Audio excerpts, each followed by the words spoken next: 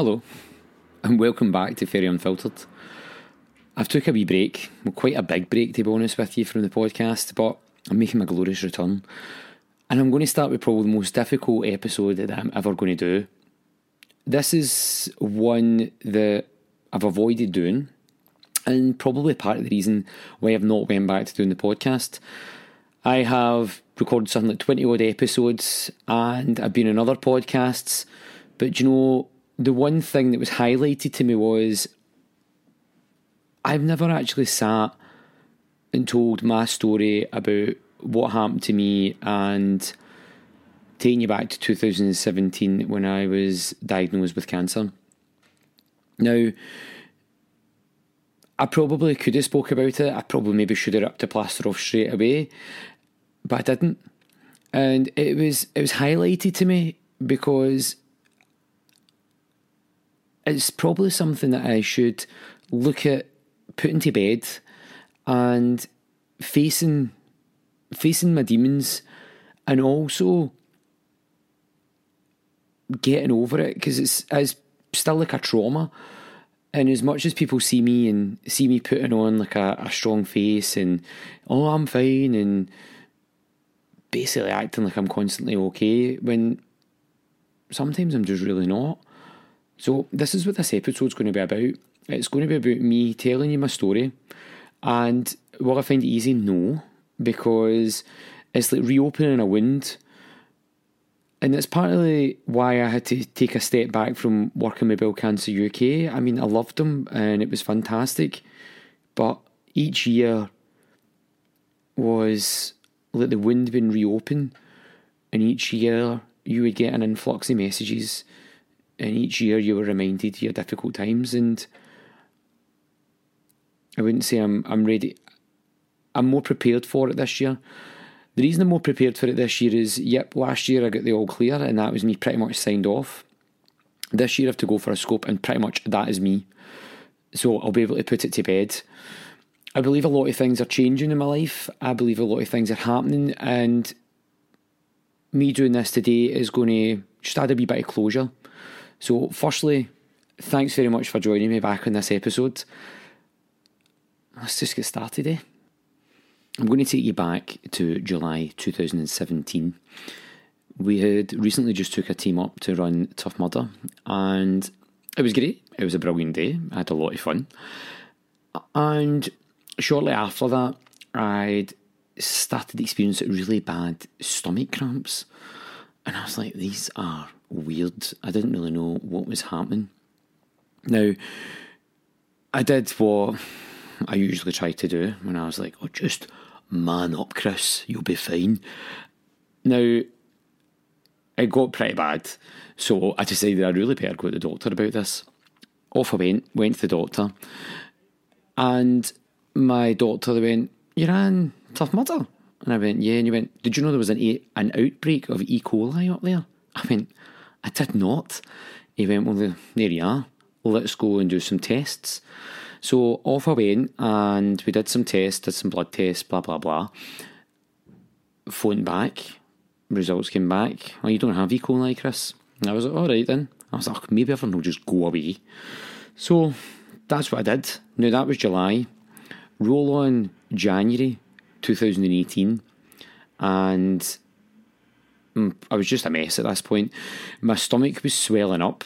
I was getting really, really bad stomach cramps, and I just didn't have the answers for anything. I'm not gonna lie, I looked pregnant sometimes. It was really bizarre.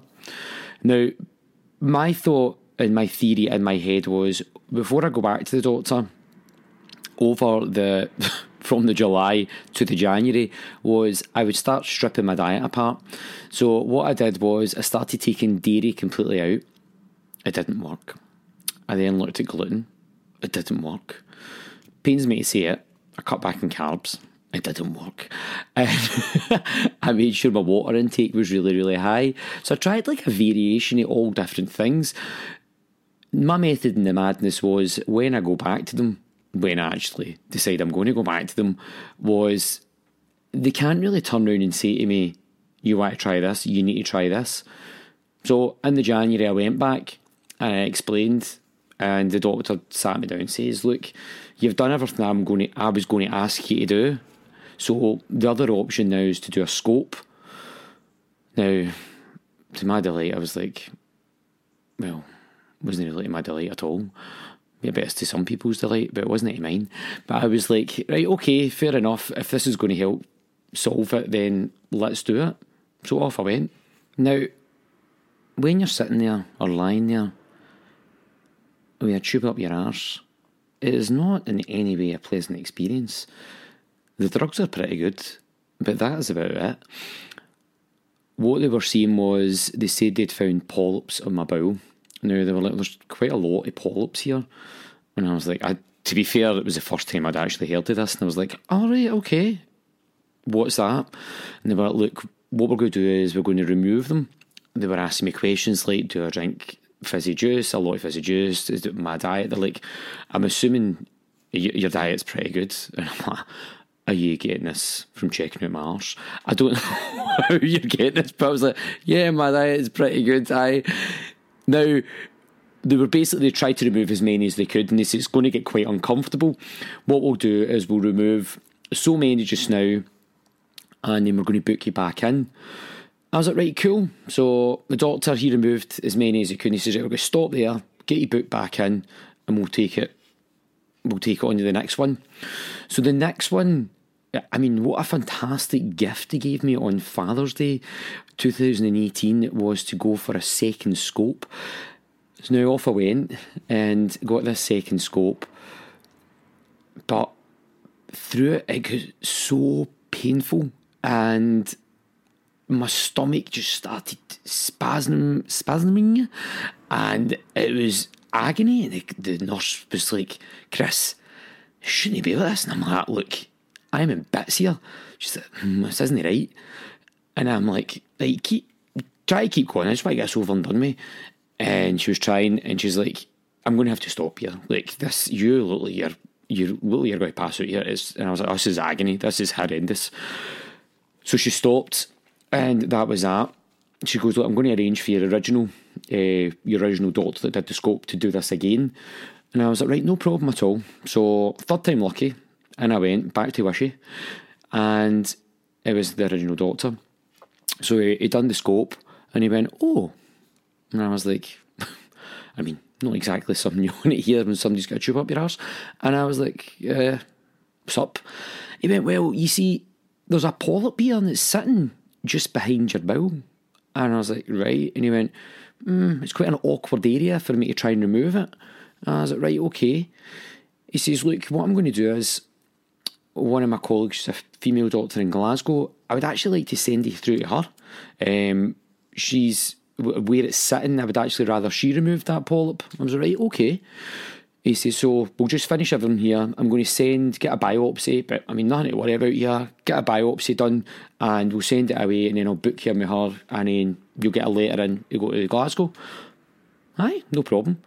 So off I went. It was about 2 weeks, and I got a message or a letter in to say that I had an appointment on the Monday at 8:45, which I thought was very, very early for an appointment.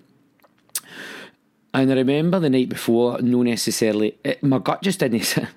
Obviously my gut didn't sit right with me. My gut was just not sitting right with me. I thought, there's something funny about this. I remember being at Sophia's wee pal's party, and Laura's like, you alright? And I'm like, aye. And she's like, is this worrying you tomorrow? I was like, I don't know why. Is there just something weird about it, like being at that time? Now, my mum worries what way the wind blows sometimes, and my mum was saying, do you want me to go to it? Now, at the time I'm 33, I read my notes, and I'm like, was I 33? I was 33, and I was like, do you want me to go with you? I was like, Mum, I'm a 33-year-old man, you do not need to go to the hospital with me, I'll be absolutely fine. So off I went, got there, surprisingly on time for me, and I was in the wee room, and the nurse came and she says, Doctor, I'm not saying the names, Doctor is running late. I says, right, that's no problem.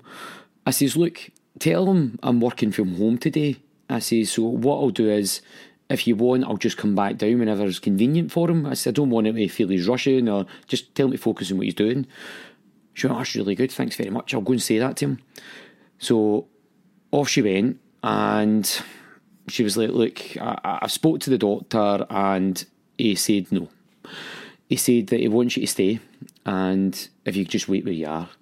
Now, at that point, I was like, there's something funny going on here. Now my gut definitely does not sit right with this. Give it, I don't know, 15, 20, 30 minutes. I don't really know. It's all quite a bit of a blur, to be honest with you now. The doctor came in, and I knew with his face there was something wrong. Now, he didn't come in by himself. He came in with a nurse. He sat down and he's like, oh, so Chris, I've no easy way of saying this. You have cancer. And I remember just sitting there and just looking at him and just like, what? I remember my wedding ring being on and I was just spinning it and spinning it and spinning it and just kept spinning. It was going faster and faster. And he's like, look, Chris, the polyp sitting behind your bowel, your lower bowel, is actually, we've done the biopsy, it's actually cancerous, and we need to remove this fast. So, the person sitting beside me just now is Eleanor, and she's now going to be your cancer nurse. And I was just like, hold on a minute here. This isn't right. Like, what are you talking about? I eat well, I train, I look after myself, I'm a good person. How am I getting cancer? Now, these are the thoughts that were going through my head. That does not mean bad people get cancer in any way. I was just looking at it and going, karma? What the fuck? Like, what have I done? Like, what have I done to deserve this blow in life? And he says, look, what we're going to need to do is we're going to need to operate, and we're going to need to remove the lower part of your bowel. And I was just like,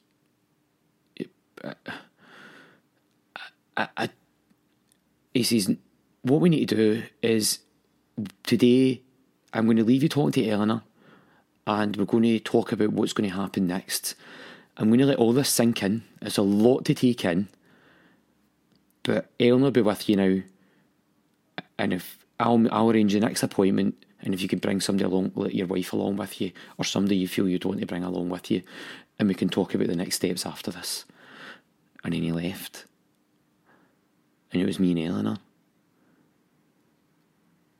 And I just sat looking at Eleanor, and I didn't really know what else he said. He probably said a lot more. And Eleanor says, right, Chris, 2 options here. You can go away, we can arrange a scan, or we go and do it just now. Do you want to go and do it just now? We'll get this over and done with, we get everything moving faster, and we start to see what the next stage is to do, what the next steps are after this. And I just nodded. And I just remember standing up, or opening the door, or talking to me, but she knew I wasn't listening. We walked down the hall, and we sat outside the scan room, and I waited to be called. And I went in, I got the drip in my arm, the thing that I had to put in my arm, or whatever I had to do. I get changed into the robes, and I went in, I got scanned, and then I went home. But all of that just seemed like such a blur.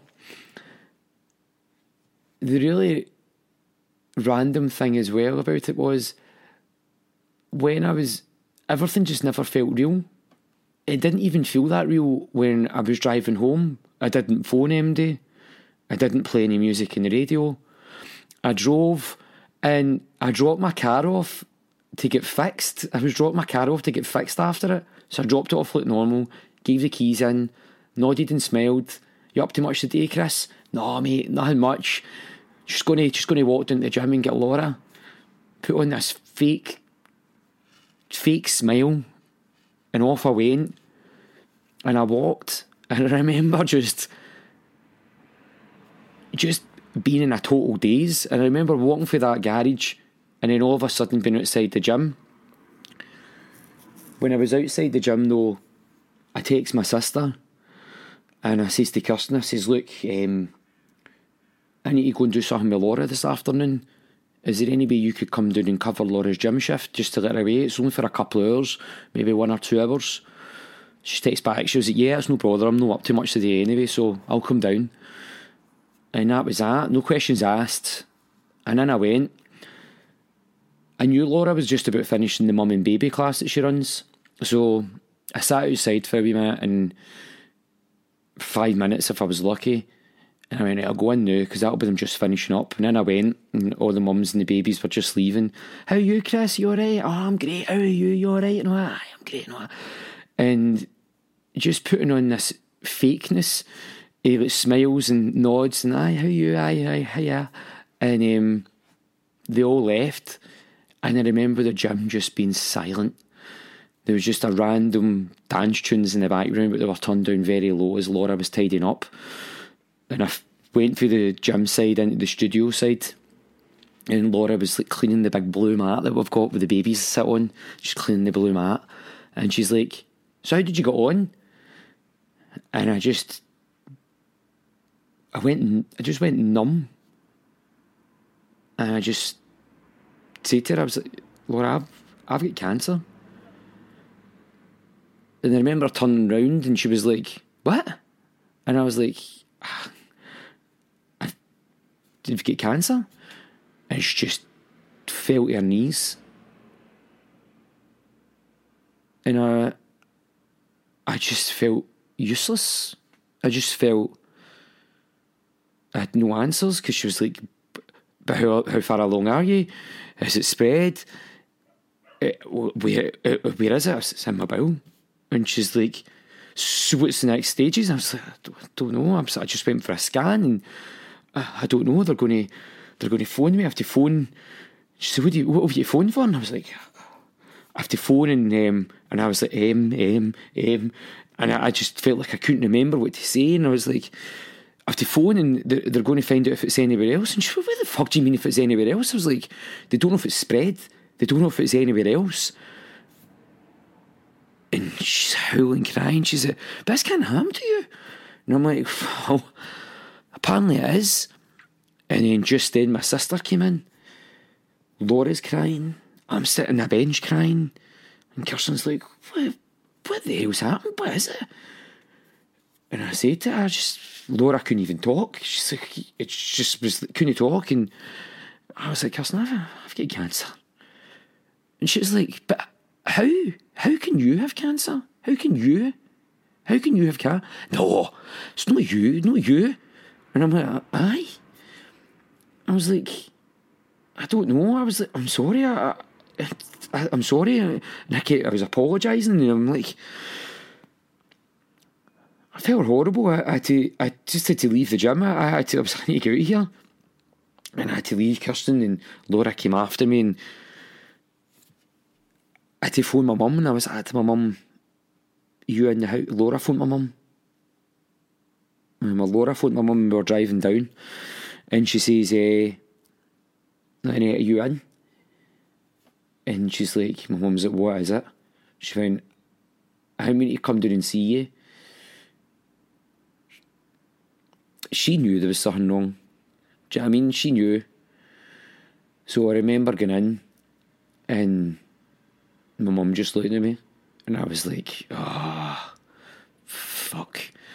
And my mum's like, just looking, I could see her eyes just welling up, and I had to say to her, and she's like, I knew I should have came with you this morning. I was like, Mum, I still would have said no.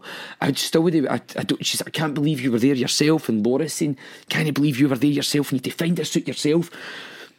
But I mean, you don't expect these things. So my mum's like, I'm phoning your dad. And I was like, right. So she phoned my dad, and she's like, John, you need to come home. She goes, Christopher's got some results for the hospital. And my dad's like, don't tell me, they're no good. And she's like, look, just come home. So my dad came home, and we says to my dad, and I just remember, I don't really remember much. I just remember my dad coming in the living room and me sitting on the couch, My dad sat in his usual spot, corner, and I just said to him, I just burst out crying, and he gave me like the biggest hug, and just told me everything would be alright. But at that point, I just didn't know if everything would be okay, and I just didn't have any answers. I must have called the hospital twice a day when the minute I found out. The results just felt like they weren't coming quick enough. I just never slept. I just lay awake at night, wondering, and just thinking of like worst case scenarios.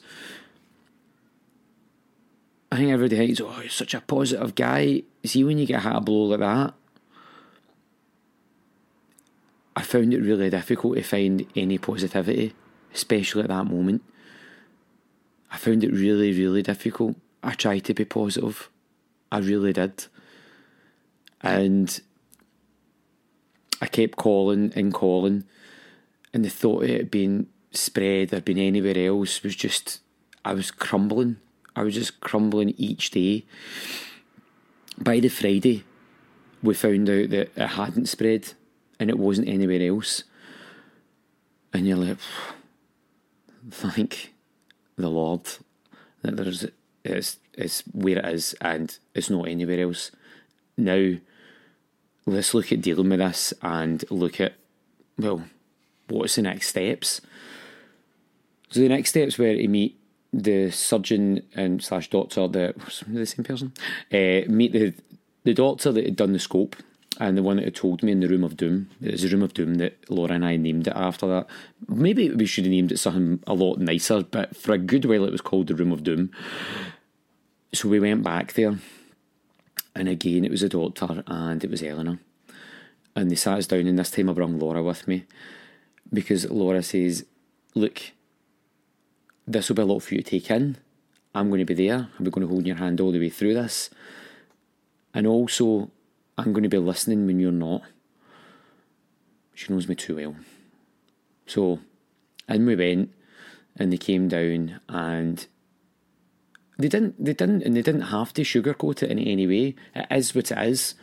Their job was to tell me what the steps were next, what was going to be happening, and what could happen. During that whole time that you've got cancer and you're going for these operations, you're always told what the worst case scenarios could be. Sometimes I just listened to them. I didn't listen to, there's a 0.1% chance, Chris, that this could happen. Mine are always like, there's what? 1 multiplied by, what is 10% chance? Never said that, Chris. All right. I was quite bad like that. So when it came to this point, they explained to me that where it was, they were going to have to operate on it. They were going to have to remove the lower part of my bowel. With this, they were going to have to fit me with a temporary stoma bag. When I look back at myself and my reaction to it, I would like to give myself a slap in the face, but at the same point, I'd never been dealt that card before, and I didn't know what to do. So when they told me that, I was just like, no, fuck off. I'm not doing it. No, I'm not doing it. Just cut me open, cut it out, sew me back up, send me back up the road, I'll be fine.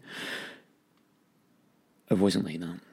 The reason they fit me with a temporary stoma bag was where my bowel was getting cut, they couldn't afford for any leakages. If there was any leakages and it went into me, then it was just going to cause infection. It was just nasty. So I was like, no. I was very, very adamant that I wasn't doing this. Then I remember the doctor turning around to me and saying, look, Chris, where it's sitting, it's going to move fast, especially because of your age, especially because you're a fit young man. Now, where it is going to, and he told me all these different areas it would attack, and the cancer could spread to X, Y, and Z. The one that struck me, and the chord that just was like, ding, I was like, it would spread to my pancreas.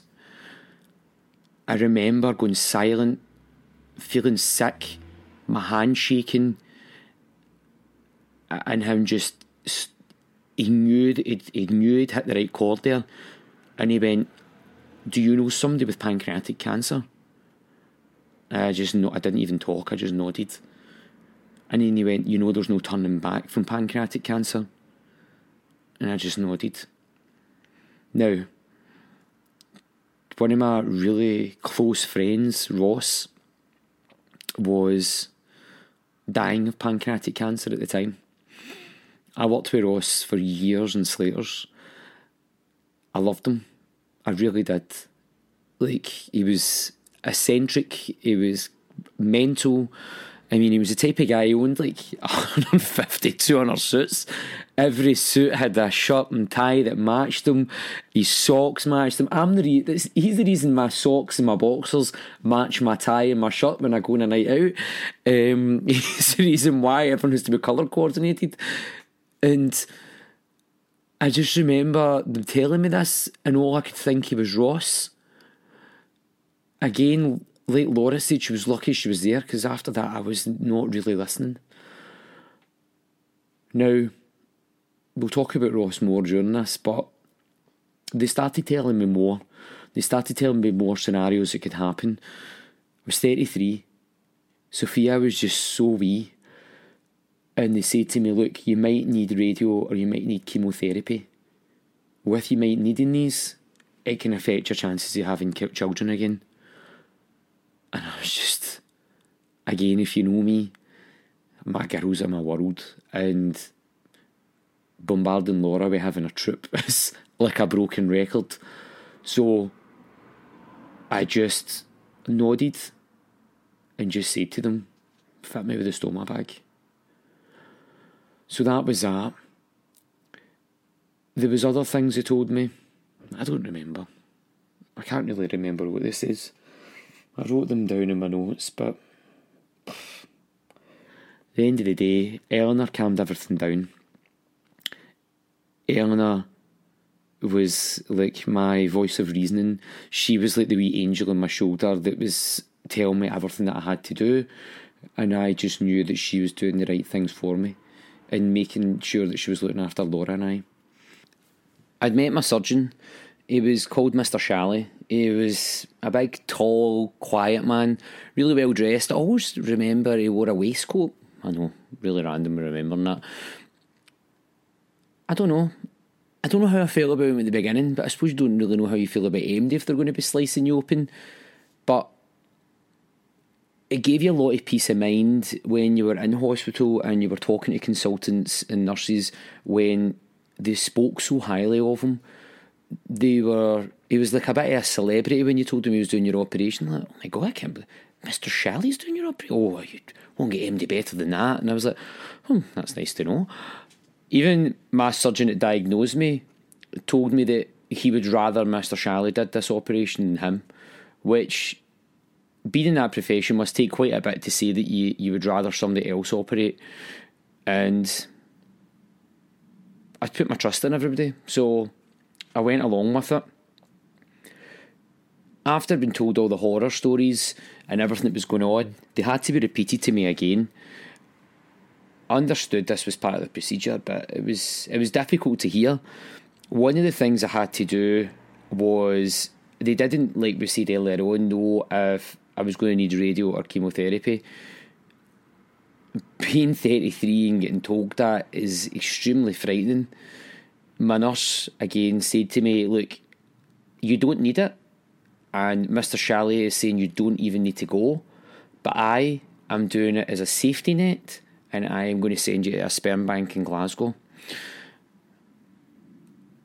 I was totally took aback with that as well. I remember going and I was like, I'll go myself. Well, so you're going to go yourself. Imagine that. Sorry, I've been my way for long. I mean, sorry about that. But you know what I mean? When you're going there, you're just sort of like, you're in there and you're like, this is weird. It was just such a weird situation to be in. And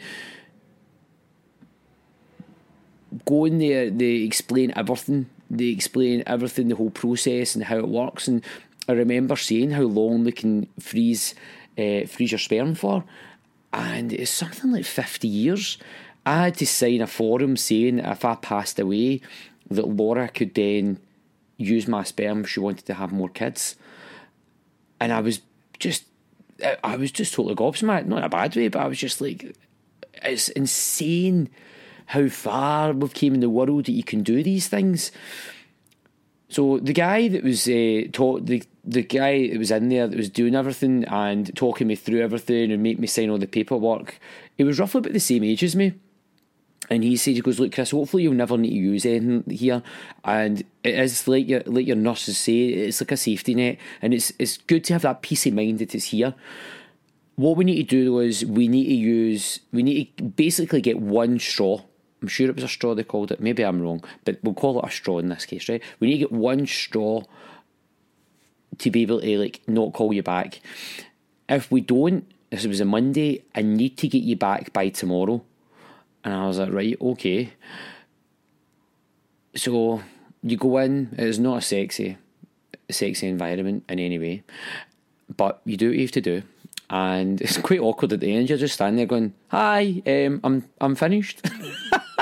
Like, what the fuck? But anyway, he's like, look, Chris, your surgery's in Wednesday, mate, so I'll be back to you this afternoon if there's any problems. I was like, right, okay. So off I went, and I, again, patiently waiting to hear that everything went well and like there was no issue. So he phoned me. My mate slagged me about this. He phoned me and he said, look, Chris, just to let you know, everything was fine. I was like, oh, brilliant, that's great. He says, now we said we only needed one straw basically so we could move on. He's like, you get 12. I was like, 12? I was like, okay. So again, you have to, you just laugh in these situations. You're like, right, that's bro. Every cloud be positive there.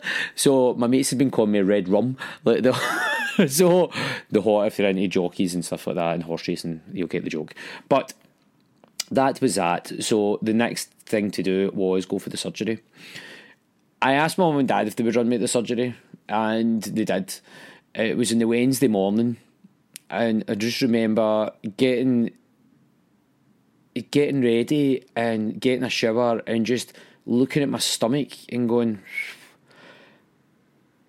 the next time I wake up there's going to be a stoma bag on here. Didn't like, the whole thing didn't feel real. I gave Sophia a kiss, I gave Laura a kiss, but before I'd left the night before, I remember saying to Sophia, look, I'm going to need to go away for a few days. And as kids do, it was a why.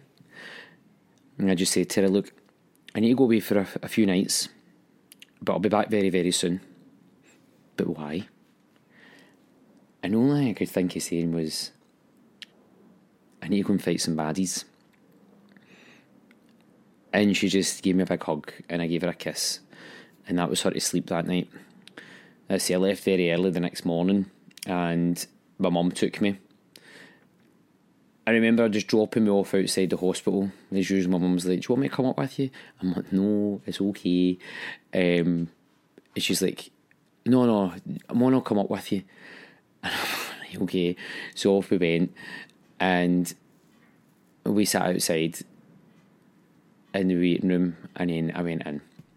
And do you know what? When I went in, I opened my bag and I took out that blessed cloth that had been given by my friend. I took out the crucifix that my nonna had always given me to keep me safe. I took out the prayer card and I gripped him so tight, and I just prayed to God that this would go away and I would come out of this safe and I'd be back to my family.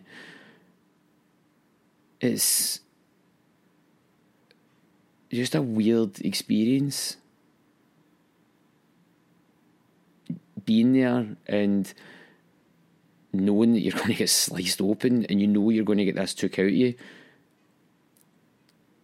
I don't know how I would deal with it if they didn't fit me with a stoma. I think I would have still had the same feelings. But just when I was getting changed, I'm like, this is the last time my stomach's going to look like this. This is the last time it's going to be like this. This is the last time it's going to be like that. This is the last time you're going to do a shite in a toilet for God knows how long. Hopefully a stoma is only temporary. Oh my God. And it was all these thoughts started coming through your head. But anyway, I get changed into my robes and the gowns, or what you should call them. And they came round, the anaesthetist came round, and the usual, they tell you all the horror stories that could happen, but they were, to be fair, they were all excellent. Even to the point I was getting wheeled in, they were excellent. They spoke through everything, and I felt very safe. I remember seeing my surgeon just before I got knocked out, and he was just like nodding. He's just a big nice guy. And that was me. Next thing, I wasn't in the ICU. I was in the bit that you're in after you come out of surgery. Don't know what that's called. And again, out my banger on legal drugs that they had given me. Just pointing that out. And in the background, I remember hearing people talking, and it was a woman's voice, and the voice I heard saying, "Oh, I know a Chris Ferry." And obviously the nurse was talking. And the other nurse went, "Yeah, he's in over there." And she went, "Oh no, the Chris I know is only in his 30s. And she says, "So's that guy over there." After that, I'd fell back asleep. Then I woke up, and beside me was one of the girls I used to train. And she's like, "Chris, what are you doing here?"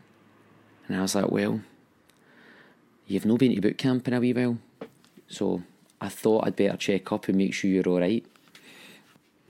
Mr. Shalley then phoned Laura and let her know the surgery had went well. He actually says it went brilliant.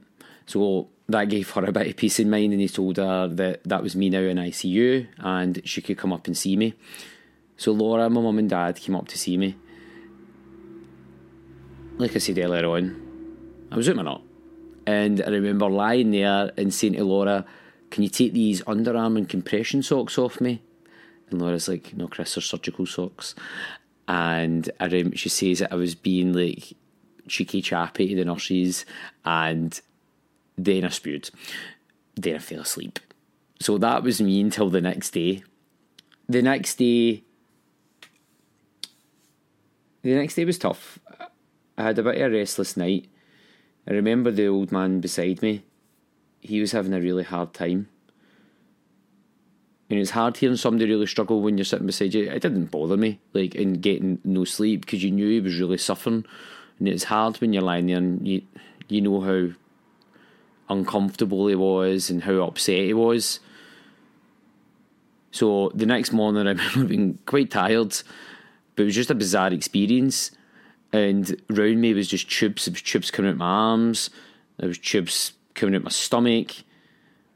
I also had like a tube up my willy, because obviously it's what's that? What'd you call it? I can't remember what that's called. You know what I mean? A catheter, so you could pee. Fucking horrible, man. Right? So the nurse came round, and it was a male nurse came round with her, and they were talking away, and they were like to me, "Right, okay, so you want to get up?" And I don't know why, I just felt really flat, and I was like, "Oh no, that's alright, I'll just lie here." And she's like, no. She's like, "No, up we go, come on." And it's what I needed. And I laughed, and she's like, "Hey, come on, your job's to get people up on their feet and get them moving, so let's get you up and moving, come on then." And I was like, "Right, okay." She goes, "We're going to take this catheter out now." What an experience that was. Hello, that was interesting. So then I get whipped to it, and then we got up, and she's like, "Right, we're going to get you moving." So she's like, "Do you want me to wash you?" And I was like, "No chance, you." I was like, "Away you go." I said, "I'll get washed myself." But we're laughing, and I got washed. I washed myself, and then I put my basketball top on and my pyjama shorts, and she's like, "Right, so I've phoned your mum, by the way, and your wife, and I've told them they can come up and see you." And I was like, "All right, okay." She goes, "You're going to walk to the door and get them." And I was like, "What?" She goes, "You are going to get up, and you're going to walk to the door, and you're going to get them." And in my head, I'm like, bloody hell. I was like, I quite like her. And sure enough, man, she hooked me under the arm, swung my legs off the bed, and up I went. And don't get me wrong, it was agony. But we got up, tried to pee, couldn't pee, went back, and I shuffled back to bed, and then she was like, "Right, that's your mum and your sister at the door." And I remember shuffling up, and I opened the door, and my mum and my sister, and my mum was just standing there like, I think she was as shocked as I was. Like, I was up, I was on my feet. But at that point, I knew, I am not going to lie down to this. I am not going to lie down to this whatsoever. So that was us, and that was me. I was only in high dependency for like one day, and then they moved me to another ward. It was really hard when you get moved ward. Not the fact of being moved ward, just the fact that you were in there. And at night it is, like, you know, when you're in hospital, it can be quite lonely. The first day was definitely a struggle because I was trying to get my bladder to work again, and you're in there giving your bladder a motivational chat to just try and start peeing again before they threaten to put a catheter back in. You're like, no. So you had that. You also had the fact that you now had a stoma. I'd never dealt with this before. Now, I haven't spoken about my stoma nurses. They were and are amazing. These women were so good. They spoke to me, they taught me through everything. I remember breaking down to one of them, and I remember her just giving me a big hug, and her getting upset because she was like, you're the same age as my son. And look, Chris, I know we can never say everything's going to be alright, but look, Chris, come on, we need to stay positive. And she was just brilliant, and they spoke me through it, and they talked about how it would be temporary, and I'm getting upset because I thought it would be there forever. And these women were amazing. And people that do have stomas, I actually take my hat off to you. I think you're amazing as well, because it is a very, very difficult thing to deal with. It's a very big, life-changing experience. But the women in that hospital, absolutely amazing, and I can't thank them enough. The nurse I got when I was in the new ward didn't seem that interested in helping me with my stoma, and it made me feel really awkward. I remember saying to him, and he's like, oh, you just clean it. And I was like, I've never dealt with this before. Like, I don't know what obviously the stoma nurses talk you through it, but it's your first time putting a stoma bag on you, and it's just weird. It's just bizarre. So anyway, we dealt with that, and I remember him helping me back to bed, and I remember the pain just being, my stomach was just in agony, my body was in agony.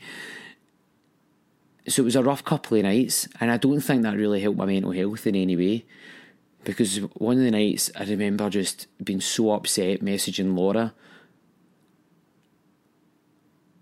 and this older male nurse was in, and I think he'd seen I'd been upset, and it was in the middle of the night, and he was giving me my painkillers, and I remember him sitting talking to me, and he's like, you okay? And I didn't do my usual, yeah, I'm fine.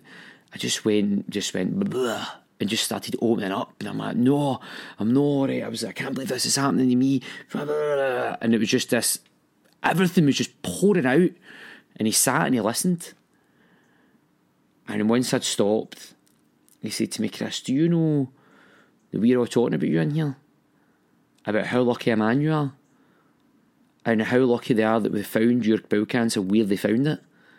He says it's like a miracle where they found it, and see if they didn't find that, and what it would have done. Chris, a very different situation. And he spoke loads to me. And I just remember how much I appreciated the fact that he was there to listen to me, and the fact that he was there to talk me down as well. And it shows you how amazing these people are at their jobs. And it really helped me mentally. It really did. We'd sort of avoided Sophia coming up to the hospital, but I struggled. I struggled not to see her. It crushed me. I mean, I got my two girls, and like, I'm lucky if I've been away for the max 2 nights. I'm just not very good at it. So I really, really found it difficult not seeing her. And Laura says to me, look, I think I'm going to try and bring Sophia up. And I was like, right, okay. So I remember her coming up, and I thought, I need to put on something by. So I put my baggy stuff on. So I put my big baggy Jets, New York Jets, American football top on. And she came in, and she climbed up in the bed, and she sat beside me. And she's like, Daddy, did you help your friend? And I was like, what, baby? She's like, did you help your friend? Did you help your friend beat the baddies? I was like, yeah. And she's like, so you helped your friend Spider-Man? I was like, yes, I did. I helped Spider-Man and we beat the baddies. And she's like, and they're not coming back. And I'm like, no, baby, no. And she goes, and you come home? And I was like, I says, but once I come home, Daddy will get even more better and stronger. I says, you'll need to come back in here for one more baddie to fight. And once we do that, that'll be the baddies gone. And she's like, is Spider-Man okay? I'm like, Spider-Man's fine. Where's Spider-Man? I was like, Spider-Man's in another hospital. He had to go to another hospital, but he's okay. And you know what? I tell this story and it helps me a lot. And I know Sophia's getting older now. And I remember about a couple of months ago, she says to somebody, my dad knows Spider-Man. And they're like, Spider-Man's no real. And she came up to me and she says, my daddy, is Spider-Man not real? And I was always, and at that point, I didn't know what to do. Because how do you tell your child you had cancer? How do you sit and tell a 6-year-old that? And I didn't know what to do. And I remember talking to my therapist about it, and I remember saying to her, because Sophia's asking about my scars more. Lucia asks about them. And Sophia still says, Lucia, that is when Daddy was fighting the baddies. I told Sophia now that when I was in that I had something bad in my stomach and the doctor had to take it out. So we've moved on to that next stage now. I've still not told her the C word. And I don't know when I will. But when I do, I'll keep you posted. But at the moment, we just say that I had something wrong in my stomach. A few weeks had passed and I was waiting on this phone call. It was basically to hear if I needed chemotherapy or radiotherapy. I feel like, again, forever. Now, they're obviously moving as quickly as they possibly can. But when you're sitting there waiting on the results, you're like, I wanted them yesterday. The main thing was, the surgeon was saying, like, if we take enough, hopefully it hasn't spread into your lymph nodes, and we've took enough out, that it would be fine. Otherwise, we'd need to go through the whole treatment side of it, and I was like, which I was not looking forward to whatsoever. Laura took me out this morning, and I remember in the afternoon, and she took me out, and it was for like a Greek meal she took me. I was just like, I don't want anything to eat, Laura. I really can't be arsed eating. She's like, come on, Chris, let's try and get something eating that. And then the phone went, and it was my nurse. No chemo, no radiotherapy. Thank the Lord. Massive weight lifted off both our shoulders. Now what we had to focus on was getting this stoma reversed. So, again, a few weeks had passed and it was our wedding anniversary. So off we went, and we went up to the Radisson, and that's where we get married. So we were sitting there, the 3 years were sitting there, and again, it took me all my time to get there. I was just really sore, didn't really want to leave the house, but Laura was like, come on. So off we went. It was a really dark night. Our wedding anniversary is the 28th of November. So I remember her driving, and I'm like, you alright? And she's like, it's just because it's really dark and windy. She just seemed dead nervous. We went in, sat down, ordered our food, and Laura put a bag out in front of me. And I was just like, oh, Laura, we says we weren't doing anniversary presents. I've not bought you in, I've not been able to get out. Laura, come on.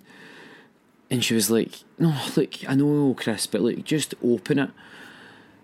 So in it was this box, and I remember just opening the box, and it was a pregnancy test, and we were going to be parents again. And being an emotional wreck that I was, burst out greeting, and do you know what? I was like, things are looking up. So I was going to be a dad again. It was the best feeling in the world. I just remember going to tell my mum and dad and Laura's mum and dad, and it was just like seeing all this darkness. There was just this light. There was this light seeing us through it. Now, if you know me, you know I'm quite a confident guy. I love waffling and talking away. I love my job, my career. I love coaching. I love talking. I love speaking to people. When all this happened to me, I felt like I lost that all. Now, we'd opened that gym in October. 2 weeks or something into it, I then was diagnosed. And I disappeared. Now, nobody had really seen me from when I went and got the operation till after that, because I'd sort of vanished away. I'd kept it secret, and only my close friends and family knew about it. Then rumours started flying about. Rumours started flying about that Chris was had left Laura and Sophia. Chris had broke his leg. Chris was going through a mental breakdown. There was a really random one that Chris had went away to like Spain or Italy and left them. I know, like, people love a rumour. So I decided that I'd post about it on social media. I wouldn't say I particularly wanted to do it, but I didn't want people talking about my family like that, and I didn't want people thinking these things. I wrote a post in hospital, and the day I'd got the all clear, I posted it. It was insane, the response it got, but I'm glad I did it. And I'm glad that I cleared the air. The one thing I will say about this, now I'm 4 years down the line, I have not been able to go back into that post because the message in it I found really difficult to read. And people maybe say, you never liked any of my posts, you never liked my comment. But I put it on and I never looked back. Don't know how many likes it's sitting at, don't know how many comments it's sitting at, I don't know. But I had to clear the air. And it was just something I felt like I had to do. So now it was out in the open, now I was going to be a dad. I now had to get back to my life. I had to get back to trying to be me and trying to move on. It was really difficult. Things I've not really spoke about much to people was how difficult I found it. I never really understood depression. I never really understood anxiety until all this happened to me. I never understood panic attacks. I mean, to me, a panic attack was just you're at it, which is a shite attitude until you have one. And I was lying in bed, and I remember waking up, and I could hear this dum dum dum, and it was like my heart, and I was like, what is going on here? Now, again, as I say, I couldn't really move much, and I just remember hearing this beat getting faster, and I could hear it. I could hear my heart, and I was like, what the hell is going on here? And I rolled out of bed, and I was like, you all right? I'm like, I'm fine. And I went in the bathroom, and I was sweating, and I splashed my face with cold water, and I could just hear my heart getting faster and faster, and my hands starting to tremble. And I remember coming out the bathroom, a wee bathroom beside our bed, and I remember trying to like lie on the floor, and Laura said, what are you doing, by the way? What are you doing? You're going to hurt yourself, you're going to burst your stitches, what are you doing? And I was like, just need to lie down a minute. And then she says, I sprung up like Frankenstein. She goes, woof, straight up I went, and she says, and I just ran down the stairs. Now, to me, that was very impressive, being considered I was sliced open. And she said she was running after me, and she was like, Chris. And I remember taking the house phone and giving her it, and I'm like, Laura, please phone me an ambulance, I think I'm having a heart attack, I can't catch my breath. And she didn't know what to do, and she was getting so upset, and I was getting upset because I knew she was pregnant, and I didn't want to get her upset and like get her anxious while she's pregnant. Oh my God, like what if we lost the baby? Because I was getting her upset, and all these thoughts were running through my head. And then she ran away back up the stairs, and she's like, "You didn't even think you'd been operated? You were moving so quick." And I ran back upstairs and I phoned my friend, and I remember phoning her, and I was like, "Can you help me? Can you help me? I think it's this cannabis oil I've been taking. I think this is making me have..." And she was like, "Chris," and she's a very, very, very intelligent woman, and she's like, "Chris, calm down. I want you to take your fingers and I want you to put them in your wrist." Now, her boyfriend, it took panic attacks, and she knew how to deal with them. So I took my fingers in my wrist, and I was counting my beats, and she was talking to me so calmly and so softly. And then gradually I calmed down and I slowed down. It's not nice, and it's not a nice experience whatsoever, having a panic attack. It's not a nice experience not wanting to be able to leave the house. It's not a nice experience lying, from being a very active man to then want to just lie on the couch, getting just so upset, like just bursting out crying, just feeling nervous about leaving the house. I remember two of my friends inviting me out and saying, "Look, come on, we'll take you for dinner." And I remember saying, "Look, I'll go down." I says, "That's fine. Pick me up at the gym." And I'd asked my dad to pick me up at the gym. And I remember crying all the way down to the gym, and my dad was like, "You're not going in here." And I remember him stood at the gym, and I was like, "Yes, I am. Yes, I am." And I left. And he was raging, and I left, and I basically ran out the car, went into the gym, and I remember walking into the gym, going into the studio, and there was a class going on, and I put my fake smile on, smiled to everybody, and then I disappeared behind the desk, and I cried. And then luckily at that point my friends phoned me and says, "Oh, Chris, what's us outside?" And I was grey. I went, and he took me to this beautiful restaurant, and I could hardly eat. I was in agony, I felt sick, I was tired, and I went home. This was weird for me. It was just a weird place to be. And I just got to the stage where I didn't want to leave the house. A big one was my mate, my friend Jamie came over, and he surprised me. And I remember coming in one day, and he was just sitting on my couch. Now, my friend Jamie lives in America, and I remember opening the door, and he was just sitting there, and it was December, and he was just like, "How you doing, mate?" And the two of us just gave each other the biggest hug, and it was amazing to see him. And on that occasion, he was like, "Look, we're all going to go out for dinner."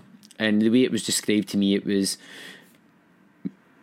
his fiancée and Laura and I were going to go to Glasgow, and we're going to go for dinner. And I remember lying on the couch that night, and I was like, "Laura, can you just tell Jamie I'm not going? And just tell him I can't make it tonight." And Laura's like, "Please, Chris, please, please, please, let's just go." And I was like, no, I'm not going. And she was like, "I'm begging you, let's come on, you'll feel better when you get out, come on, let's just do this." So I went upstairs and I got a jumper, and I was in such a nervous wreck. I'd put my jumper on back to front and inside out. I'd get in the car, put my jacket on, and we drove to this restaurant, and in we went. And there was all my friends and my family. And I turned around to Jamie and I was like, "How good is this? They're all here for you coming home." And he's like, "Chris, you dick. They're not here for me. They're here for you." And my friend Ian had organised a surprise dinner for me. And I remember just sitting there, and everybody just being there, just everybody being there. And it was just such a great time. But I remember having to put my hands under the table because they couldn't stop shaking. I couldn't stop shaking. I tried to I had a glass of wine, and I remember trying to drink this wine, and you'd think there was a earthquake the way my hand was shaking. It was ridiculous. And at that point, I was like, I need to address this. We'd went into the Merchant Square after it, and it was sort of, that was my first occasion properly being out away from my house or in an area where it was really, really busy, and the pub was mobbed. And I remember going in this pub and the disabled toilet being locked, and I had nowhere to change this stoma bag, and I had a panic attack, and I ran out the pub, and I ran to all these different pubs. I remember just locking myself in the disabled toilet in this random pub, changing my stoma bag, and just thinking, I can't go back out here. And this was the type of things that were happening quite a lot after that. It was really hard. I remember phoning Eleanor in the December and saying to her that I couldn't keep doing this. I didn't know what to do. I wasn't me. And she said to me, look, I knew you'd phone, because physically you have came out of the surgery the quickest we've ever seen the MD come out of that surgery. So you went in the hospital and you bounced back one of the quickest. But now it's about your head, and now it's about the mental battle. I think that's the thing. People seen me and just assumed I was fine. They assumed when I'd put on my face and my cheeky chappy chat and everything like that I was okay. Looking at me, you wouldn't think there was anything wrong with me. I know I had my stoma bag, I was sore, but a lot of people just assumed there was nothing wrong with me. And it was the same in hospital. I remember coming out, and I was in the last ward I was in. My mate's sister got me a cracking bed, by the way. It helps to know people in hospital. She had my bed beside the window. You seen the wee rabbits run over the hill. And I remember being in that hospital, and I had my wee toilet bag, and I was going out in the morning, and there was a guy across from me, and he'd broke his leg. He'd smashed his knee because he'd fell on tiles in the house because he was pissed. And he was a horrible man. Horrible man. The way he spoke to the nurses was disgusting. But then he says to me one day, I went to go to the toilet, and just before that, he was arguing with one of the nurses because he wanted them to take him to the toilet because he says he couldn't walk there, and they were saying, look, you need to get used to moving. Your legs are stooky, but you need to get used to actually moving. You can't be bedbound. And he was wanting them to basically physically lift him up, take him to the toilet and bring him back. And they're like, look, no, you're able to do it. You just need to move. And I remember taking my wee toilet bag in my arm, and it had all the different stoma bags in it. It had my toilet kit. So I had basically 2 wee toilet bags. And off I went, and I was going up, and they were like that. And I mean, look at him. Look at him. What the fuck's up with him? And he's in here. Eh? What the fuck's up with him? And I remember coming back for the bathroom after I had a shower. And he went, hey, mate, what the fuck's up with you? What are you in here for? Nothing up with you. You could be home. And I went, oh, I know, mate, hopefully I will get home. Hopefully I'll go home soon. He's like, so what are you in for then? Eh? What are you in for? And I was, I had bowel cancer. I got an operation. I got a stoma fitted. And he just went, boof, grey. After that, he was lovely to me. He was asking me what I wanted to watch on TV that night and like stuff like that. But it just shows you, don't judge a book. And I've been very much like that. Like, don't judge a book. Don't judge the way somebody looks by like thinking they're fine. And that's why I'm very, very big on mental health. I'm very big on, people can look fine from the outside and seem fine, but you don't know what's going on up there. So the January came, and I had 2 failed attempts at reversing my stoma. I absolutely fell apart, because to me that meant this stoma's here forever. I'd probably say having the stoma bag, I didn't cope well at all with it, and that's why I respect people so much that have got them. I just didn't cope well with it at all. And I remember on the second failure, I remember the surgeon, they go in, and it was basically to check that they could reverse it. And what had happened is there was so much scar tissue in my bowel that they couldn't do it.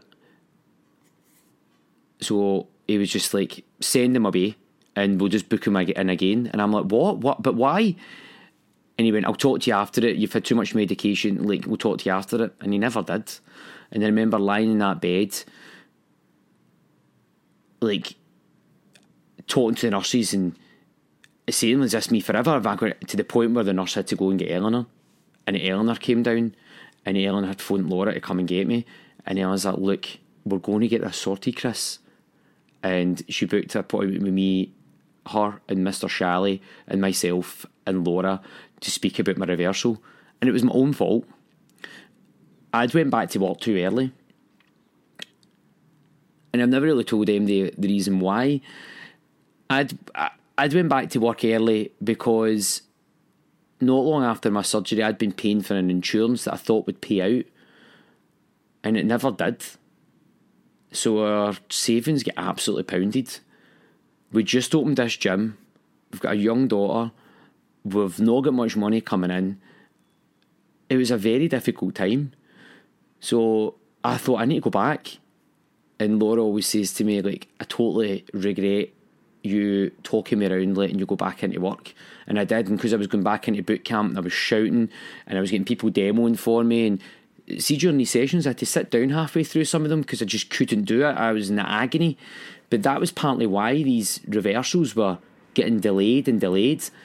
Third attempt though. I remember the day before we went to see Mary Poppins, and I couldn't even focus in the film. Sophia was buzzing, Laura was buzzing, and I loved looking at Sophia's wee face all the way through the show, but in my head I was just like, this needs to get reversed. I need to do this. I need to get back to being me. I need to do this. I remember waking up and tapping my side, and there was no stoma bag. It was just, I was like, this is brilliant. There's no failed attempts. It's went through. It's not there anymore. I'm telling you, when it happened previous to that, and I woke up and I tapped my side and the stoma bag was still there, the nurse had to try and calm me down. I was so angry. I was effing and blinding and just, I was just distraught. I was gutted it was still. But see, this time I was like, oh my God. And Laura came in the room and I remember giving me a big hug, and she's like, and she burst out crying. She's like, you look like you again. You look like you. And I was like, I feel like me. I feel like me. And I knew that I was going to be me. I was never going to be the same me. I was going to be a new me. And I was going to be a better me. After this, I really worked on trying to fix my head. In the December, I'd went to all different things. I'd went to different sort of like charities with like counsellors and therapists, and I just felt like none of them were working. In the January, Eleanor sent me, and I went for Reiki, which I'd never been for before, and I really enjoy it. One of my friends actually from the gym suggested to Laura that I came for Reiki at her practice, and I did that as well, and it helped me massively. I did this for quite some time. I went to the therapist up at the hospital, and until one day where I forgot I had an appointment, and I just never went back. Now, maybe it was the wrong thing to do, but I stopped for a while because for a while I felt that I could be me, and for a while I felt I was getting a lot better, and I was. It was very, very hard to adjust after having bowel cancer, actually having the stoma bag, but everything was getting better. As I say, with my friend Ross, I'd met up with him all the way through it, and Ross was getting worse, to the point where he was in hospital, and it was April. So it was the end of January, February I had my operation, and by the April I remember going up and seeing Ross, and it was the last time I seen him. But all the way through my treatments and all the way through my surgeries, he would always phone me. He'd always make sure that I was okay. He would always say to me, I'm the only one that will understand, but you will always have light at the end of your tunnel. And it was really hard. He's like, I've accepted that I'm not going to be here, Chris, but you will be. So please always talk to me. And I did. It's just very, very hard situation going through when one of your friends is terminal and you know that you can recover from this. You feel like an element of sort of like you feel guilty. You feel, I spoke about this to a few people like that have had cancer. Sometimes you feel like a bit of a fraud because yours wasn't as bad as theirs, and it sounds really stupid. It does sound stupid, and no way would you want it to be bad, but you're just sort of, because you were able to recover and you didn't maybe need to go for the chemo.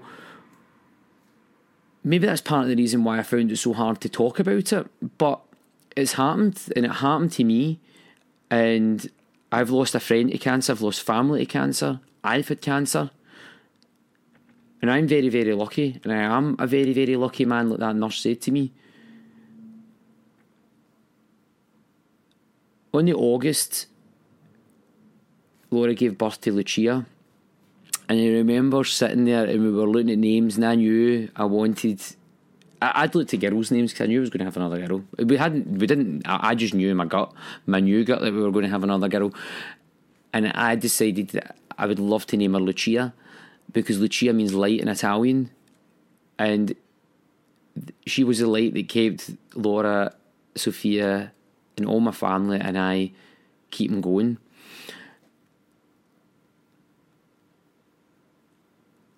Things happen for a reason.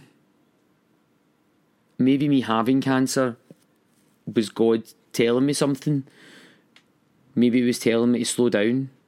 Maybe He was telling me to change my path. But as shit as having cancer was, I was blessed to have another daughter out of it. I was blessed to look at life completely different. Like, I'm not kidding when I say this and I write this sometimes, but see, after you have such a traumatic thing happen to you like that, life is different. It's not the same. I know my circle has went smaller, but not in a bad way. My family has got closer. My friends have got closer. I now appreciate how lucky a man I am. 2 beautiful daughters, beautiful wife, amazing family, successful career. Like, well, I feel it's successful. But how do you judge success? My success is the fact that I'm blessed to be a dad. I mean, that's the most successful thing I'm ever going to be able to do. Like, being a father. Do you know what I mean? Because it means the world to me. I look at things completely differently now. Before I would say I was very hot-headed. Now I feel I rationalise things a lot more. I always get this saying where I say it's not my monkey, because now I believe I shouldn't need to carry certain people's problems that are not mine. Life is different. Not in a bad way. In a good way. Life will constantly change. Recently, I was told that I was type 2 diabetic, and then I remember sitting with the nurse and her saying to me, I know it's really life-changing, and I was like, nah, I've had worse. And she was like, what? And then she had obviously seen my notes. I mean, having a below being told you were type 2 diabetic is, again, life-changing. But have I had worse? Of course I have. I've been thrown a lot of blows in life, a lot of punches, but my main thing is just constantly getting back up. I'll always make sure that I can land on my back. There's that saying, if you get knocked down, make sure you can land on your back. So if you can land on your back, you can look up. If you can look up, you can get up. And that's the thing that I keep doing. Life is always going to be interesting. If things didn't constantly happen, it would be a pretty boring place. So, thanks very much for spending your time listening to this podcast. I really appreciate it. I appreciate the fact that you've sat through it. It just took a lot for me to do. but I'm really glad I've done it, because it's something that I know I've had to speak about. It's something that I've avoided. I've procrastinated over doing this podcast, and this means a lot to me doing this. So this is episode 1 of my brand new series, and I'm so glad to be back. Ciao.